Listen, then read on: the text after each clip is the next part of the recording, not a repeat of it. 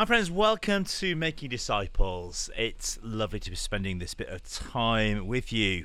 Hey, as I'm recording this, the sun is out, the sky is blue, it's a whole new season, summer is on the way. I often record these about a month before they go out, that kind of time scale depending on the episode. So by the time you listen to this, it's probably full on summer. But the sun is out, it's amazing what weather does for us, and amazing what sun does for us. If you're a listener that comes from a warm climate, bless you, pleased for you. For those of us that come from a colder climate, gosh, it's nice to have summer here. One of the eagle-eared listeners recently messaged me saying, hey Chris, what are you making? Because in the back of the podcast I could hear your 3D printer going. You really have got really good ears, because I thought you couldn't hear that in the recording, but I am doing a lot of 3D printing right now. I am a maker, as you've heard in my episodes in the past, as I've talked about creativity and imagination. I am 3D printing something right now. If you want to know what I'm 3D printing, you just have to go and look at Instagram and check out my Instagram, Rev Rogers, and you'll see what I'm making, and it is going to be months and months and months of 3D printing. So you may well hear the 3D printer working in the background in future episodes as well, as not just today, as it is going right now. Today's episode, we are going to continue to walk through the Sermon on the Mount. I really want you to kind of imagine the Sermon on the Mount is Jesus teaching about the way of the kingdom. If you want to know what the kingdom of God is like, Jesus is teaching, this is the kingdom. This is what it looks like. This is what it looks like to live out the kingdom of God. And friends, we are disciples of Jesus. And Jesus is inviting us as his disciples to walk with the operating system of the kingdom of God. The world tells you this is how you should work, this is how you should behave. School programs us to think in a particular way. And yet Jesus, in the Sermon on the Mount, gives us an alternative way of navigating life, a way of walking the kingdom of God Monday through Saturday, not just on a Sunday. And today's episode, I would say, is actually incredibly difficult. And I am not claiming to be a master at today's episode. I have got as much to learn on today's topic as any one of us does. And I will share a little story at the beginning as we kind of kick off the theme. But I am not bringing today's episode because I know all the answers. I'm speaking in today's episode to unpack what Jesus says that we all should be doing.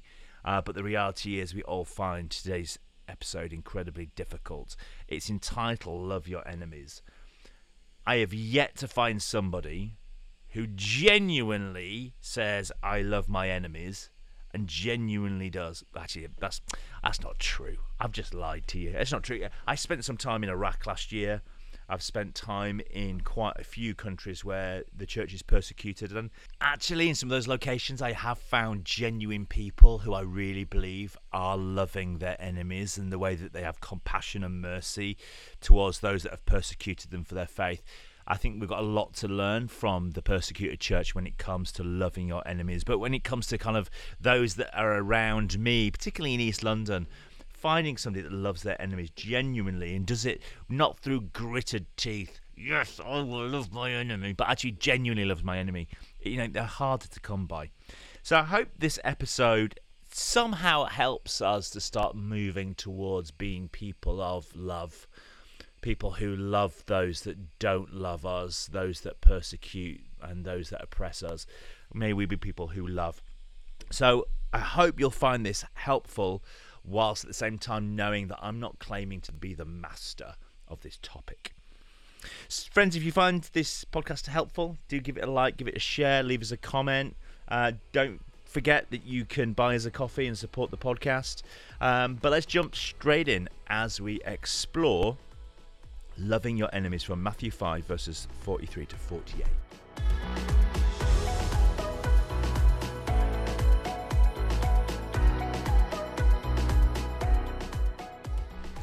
Why don't I read this to us? So this is straight from Jesus' words. This is Jesus speaking. You have heard that it is said, love your neighbor and hate your enemy. Actually, Leviticus 19 verse 18, that's where it comes from. And the big debate around at the time was, who is my neighbor? And this is why Jesus ends up telling the story of the Good Samaritan. Now, who is it that I should like? Who is it that I should love? Who is my neighbor? The big debate was, who is my neighbor? Who do I have to love? And therefore, who can I, who do I not have, who should I not love? Or do I get away with not loving because they're not actually my neighbor? Because if I only need to love my neighbor, maybe, there's some small print that means that I don't have to love a particular person because they're not actually my neighbor. And there was a big debate around, who's my neighbor? And some of the rabbis said, actually, if they're not Jewish, they're not your neighbor. You don't have to love them. Rabbi Hillel, who was around at this time of Jesus-ish, he said, well, you have to love your Jewish neighbor and you need to love your Roman neighbor, but you don't have to love your Samaritan neighbor. So there was this debate of what does it mean to love your neighbor. So Jesus says, you have heard that it is said, love your neighbor and hate your enemy. So now Jesus is going to wade into this who should we love conversation. But I tell you, love your enemies and pray for those that persecute you, that you may be sons of the Father in heaven. He causes his sun to rise on the evil and the good, and sends rain on the righteous and the unrighteous. If you love those who love you, what reward will you get? Are you not even the tax collectors doing that? What are you doing more than others? Do not even pagans do that? Be perfect, therefore, as your Father is perfect. So perfection for Jesus here is being somebody who loves those that don't love you back. Those that have either persecuted you, they've turned on you, they've been unjust towards you. So Jesus says, love your neighbor. And I'll be honest, this is actually really quite difficult. I read these words, I'm thinking, oh, come on, Lord. I mean, in a perfect world, maybe, but we're not in a perfect world. I remember many years ago, many years ago, that's when I first worked for the church. There was a person I had to work with, and not in the church I was in, but in the kind of surrounding ministries, and I just couldn't stand the guy. I thought he was an idiot. He would say stuff that was highly inappropriate. He would say things just to be obnoxious and rude, I'm sure. It was just so hard work. And I just thought he was an idiot. And there was just nothing I could do that would ever make me love this guy. I was really struggling. I was like, there's nothing about him that's endearing. He's rude, he's crude, he's arrogant, he's obnoxious. He was very bigoted in different ways. I just found it really hard. And I remember reading these verses going, love your neighbor, love this guy, love your enemy. I was like, oh, but he's just so difficult to love. I'm like, I don't like the guy. I couldn't stomach being around him by the end because he was just horrible. He really was not a nice man. So I'm reading this going, love your neighbor. I'm thinking, gosh, Lord, really? Really? So let's explore this then. Love your enemies. See, I think school did a number on us. I grew up in a school where it pitted you against each other. Not just on the sports field, but in the sense of you were either arty, sporty, or academic at school. And what they love to do is kind of split you off into the arty group, the nerdy academic group, and the sporty group. And really it was none should ever mix. And they did kind of put you against each other. And it ended up meaning that you create these alliances between those that were in the arts world, those that were in the academic kind of stuff, and those that were in the sports. And it just created this environment where it was us and them. In the school, us and them, and there was often clashes, and the clashes were between those three groups, really. And I think that's one of the ways the world works, isn't it? It pulls us into be with those that are like you, and then you can defend yourself against the others that are not like you. And it creates this environment of us and them. You see it in workplaces, you definitely see it in schools. And Jesus comments on this. Jesus says, you have heard this said, love your neighbor and hate your enemy. That is the way the world works. Love the people that are around you, love your family, Love the people that you live with, but if they're not like you, make them your enemy and hate them. So Jesus says, you've heard it said, love your neighbor, hate your enemy. This is how the world works. We live in a world of conflict. Peace is something that is in total contrast to the rest of the world. Conflict is almost hardwired into our broken humanity. Let me just unpack this for us a little bit. So if somebody gets in your way, the world says, challenge them, barge past them, get past them.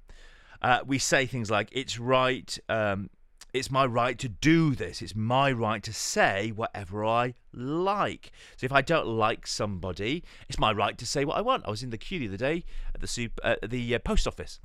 I have this post office. I say to my wife, often when I go in there, there's always a fight. I never go into this particular post office and there not be a fight. And something had obviously gone on, and there's an argy-bargy going on. And the woman that stood behind this other lady turns to her and she says, it's my right to tell you to get out of my way. I was like, gosh, rights, isn't it? The world tells us you've got your right. You can say whatever you like.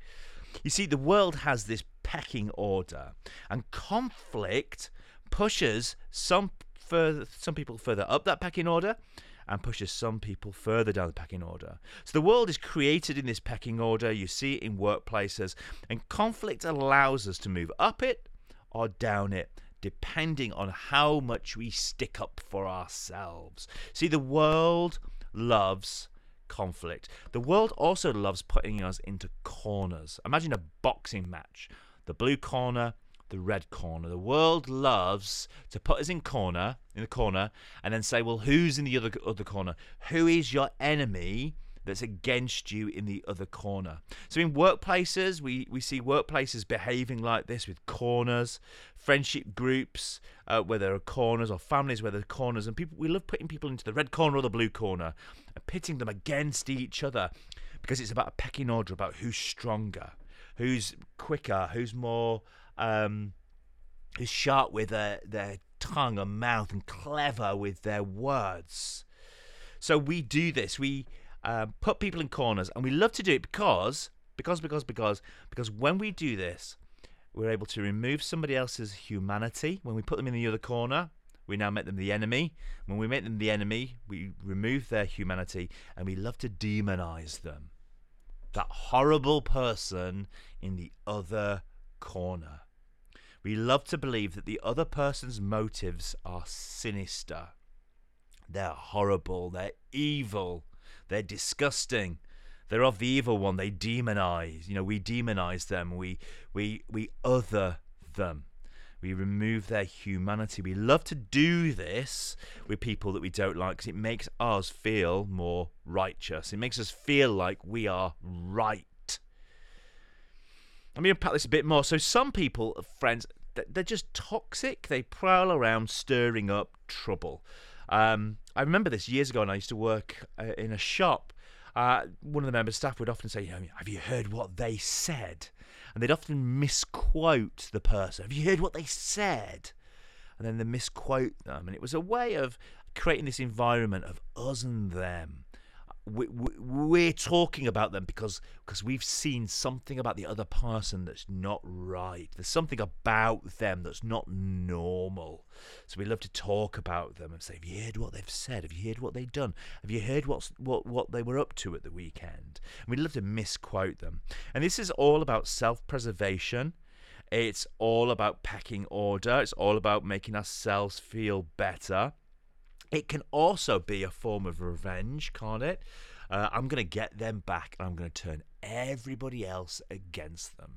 So one of the techniques people do in workplaces, if they can put a colleague in the corner and demonize them, then maybe might be able to get everybody else to stand in their corner.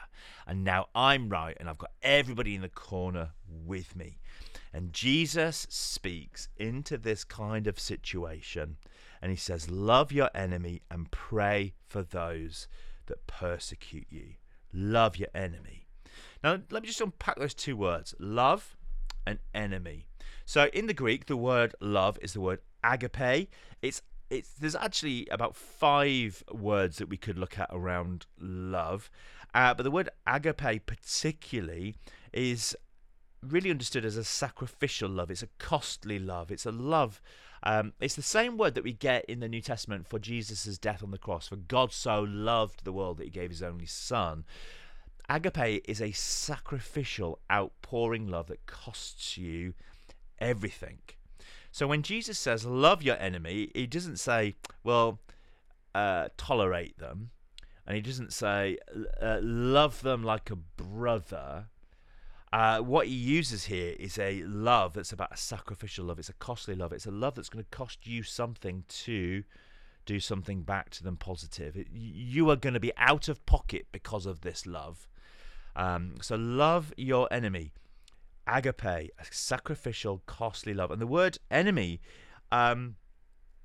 ikatheros in the Greek. Ikatheros is where we get the word enemy. It means hostile or opposer. So we are to love our hostile people, our opposers, those that stand in our way, those that hold us back, those that oppress us. Jesus says we are to love and pray for these kind of people. We are to love with a sacrificial love. So let me ask you this question. Who are the people that are your hostiles? Is it your boss, a colleague, a neighbour, family friend, ex-partner, ex-boyfriend? Could it be your present partner, family member? Is it people? Could be a whole people group that you're thinking of. But who is the hostile? Who is the hostile person in your life? And Jesus says that hostile person, there's a sacrificial love that he wants you to live out towards them. You may get nothing back from them ever. In fact, their behavior may continue exactly as it is. But Jesus says, I want you to have this sacrificial love. So the world, friends, says we should put them in the other corner, gather those around us on our side, and then we attack back, either full on force or by subtle manipulation. You know, the world says corner, fight, either full on attack or manipulative behavior, gaslight them, you know, that kind of stuff, ghost them. And Jesus says, actually, that's not the direction that we are going. Matthew 5:9, Jesus says, blessed are the peacemakers. We talked about this in a previous episode. Peacemaking, peacekeeping, peace creating. Peace is something that we make, we create, we establish, we see come into fruition. Jesus is calling us not to be people of conflict, people who attack, people who manipulate, people who gaslight. Jesus calls us to be people who create environments where there is wholeness and peace. Peace is not the absence of conflict. Let me say that again. Peace is not the absence of conflict. A peaceful household is not a house where nobody is fighting. It's more than that. Peace, according to the Hebrew scriptures, is a state of perfection. It's about wholeness, prosperity. It's a place of blessing and completeness. It's a place where things are restored to the most beautiful original state. Things are connected and integrated to God and ourselves and others and the whole of creation, working together in harmony and relationship. Peace is this, or the shalom is the calling down of God's divine presence upon our homes and upon other people. The thing is, we don't actually know how to translate the word shalom, that is the Hebrew word for love. We don't quite know how to translate it, so we simply render it as peace. But there's one rabbi who describes shalom as being somebody who is so marinated and soaked in God's grace and blessing that you cannot help be transformed by it. It's something that's marinated in you so much it has transformed and shaped you. So let's just bring that together, this idea of God's shalom and God's peace and being peacemakers, peace creators, into this discussion about loving of your enemy. Because I think it's really difficult. To love your enemy does not mean to not hate them. It's a proactive thing. It's a state where we are actually bringing transformation to a situation by the way that we choose to live and love somebody. So when we love our enemy, we are giving back their humanity, and we recognize that they too are a child of God, and they too are human. So the world says, get in your corners, blue corner, red corner. The bell's going to go in a minute, and you're going to go for them. Full on fight, or subtle manipulation, planting seeds of doubt in people's mind. That's what we're going to do, the world says. And Jesus, now I want you to be somebody who loves your enemy, somebody who is bringing transformation into a place. No matter what they're like, you are going to be somebody in this kingdom blueprint, this kingdom world. You're going to bring about wholeness and healing and restoration as somebody who loves your enemy. So when we love our enemy, we're giving back their humanity, this thing that we've stripped from them by saying they're the enemy, they're horrible people. We're giving back their humanity, and we're recognizing that they too are a child of God, just like you and I. They're a human being that's fearfully and wonderfully made. They're not the evil person that you've made them out to be. Yes, there's conflict. Yes, there's difficulty. Yes, they're doing things that are horrible and evil, persecuting. But at the end of the day, they are also made fearfully and wonderfully by God. So when we love our enemy, we are choosing to set them free from being demonized in our minds, and we start to be willing to see them as Jesus sees them. So when we love our enemy, we are choosing now to see them the way that Jesus sees them. So that ex-boyfriend that you hate, they're not the devil. May have done things to hurt you and harm you, but they're not the devil. The boss that is difficult to work with, says things that manipulates, friends, they're not the devil. They're a child of God, created fearfully and wonderfully by God. They may have attitudes that stink, but they're still a child of God. That friend that you lost years ago, or turned on you, or said things about you behind your back, they're not the devil. A people group that you might have demonized, or that you can't stand, they're not the devil. And when we choose to say they're not the devil, and we choose to say, I'm going to love them because they're a child of God, even though I really am, I'm struggling here, Lord. I'm going to choose to walk in a different way. I'm going to choose to see them differently. When we do that, we are giving them back their humanity. Now, you might say, yes, Chris, but they don't deserve it. They don't deserve it. And you're right. There are some people, from our perspective, that don't deserve this kind of grace. They don't deserve it. They have been, they're toxic. They're difficult. They've been horrible. They have done things to harm you physically, emotionally, spiritually. But in those moments when I'm realizing that I just can't love them with this kind of love, I'm reminded of Romans 5:10. It says, for if while you were God's enemies, we were reconciled to him through the death of his son Jesus, how much more, having been reconciled, should we be saved through his life? Romans 5:10 recognizes that even though we were still enemies of God, he died for us. Even though we had done despicable things, he died for us. Not once we were willing to be forgiven, but he died for us before we were willing. In the same way, Jesus is inviting us into a way of life where we set people free from their sin before they even realize they're even a sinner.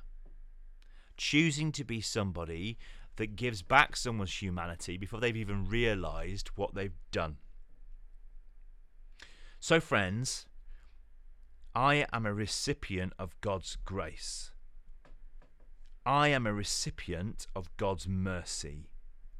I am a recipient of God's freedom, God's love, forgiveness, compassion, kindness, generosity, benevolence, relief, pardon, understanding, goodwill, tolerance, reconciliation, empathy, concern, sympathy, big-heartedness, harmony, reconciliation, ceasefire, peace. I am a recipient of God's shalom, His wholeness. And in these verses, Jesus is inviting us to be one and the same as Him. One and the same as Him. I tell you, love your enemy and pray for those that persecute you. Give them back their humanity. And friends, when we do so, we realize we are too receiving back our own. Because when we demonize someone else, we end up being demonized ourselves. We end up being somebody that we were not created to be. We were created to be loving, compassionate, and caring, because that's who he is, created in His image. And when we demonize someone else, then the devil has demonized us. And when we set somebody else free, we realize that we too are being set free. So friends, I guess we've got some work to do. And as Jesus said, blessed are the peacemakers, blessed are the peace creators. My invitation for you this week is to marinate on this. Jesus invites you to be a person of love and compassion and mercy. Who is it that you cannot stomach? And He's inviting you to give them back their humanity, to stop demonizing them. And in so doing, you end up receiving your own humanity back. Friends, until next time, grace and peace. Have a good week, and we'll speak soon.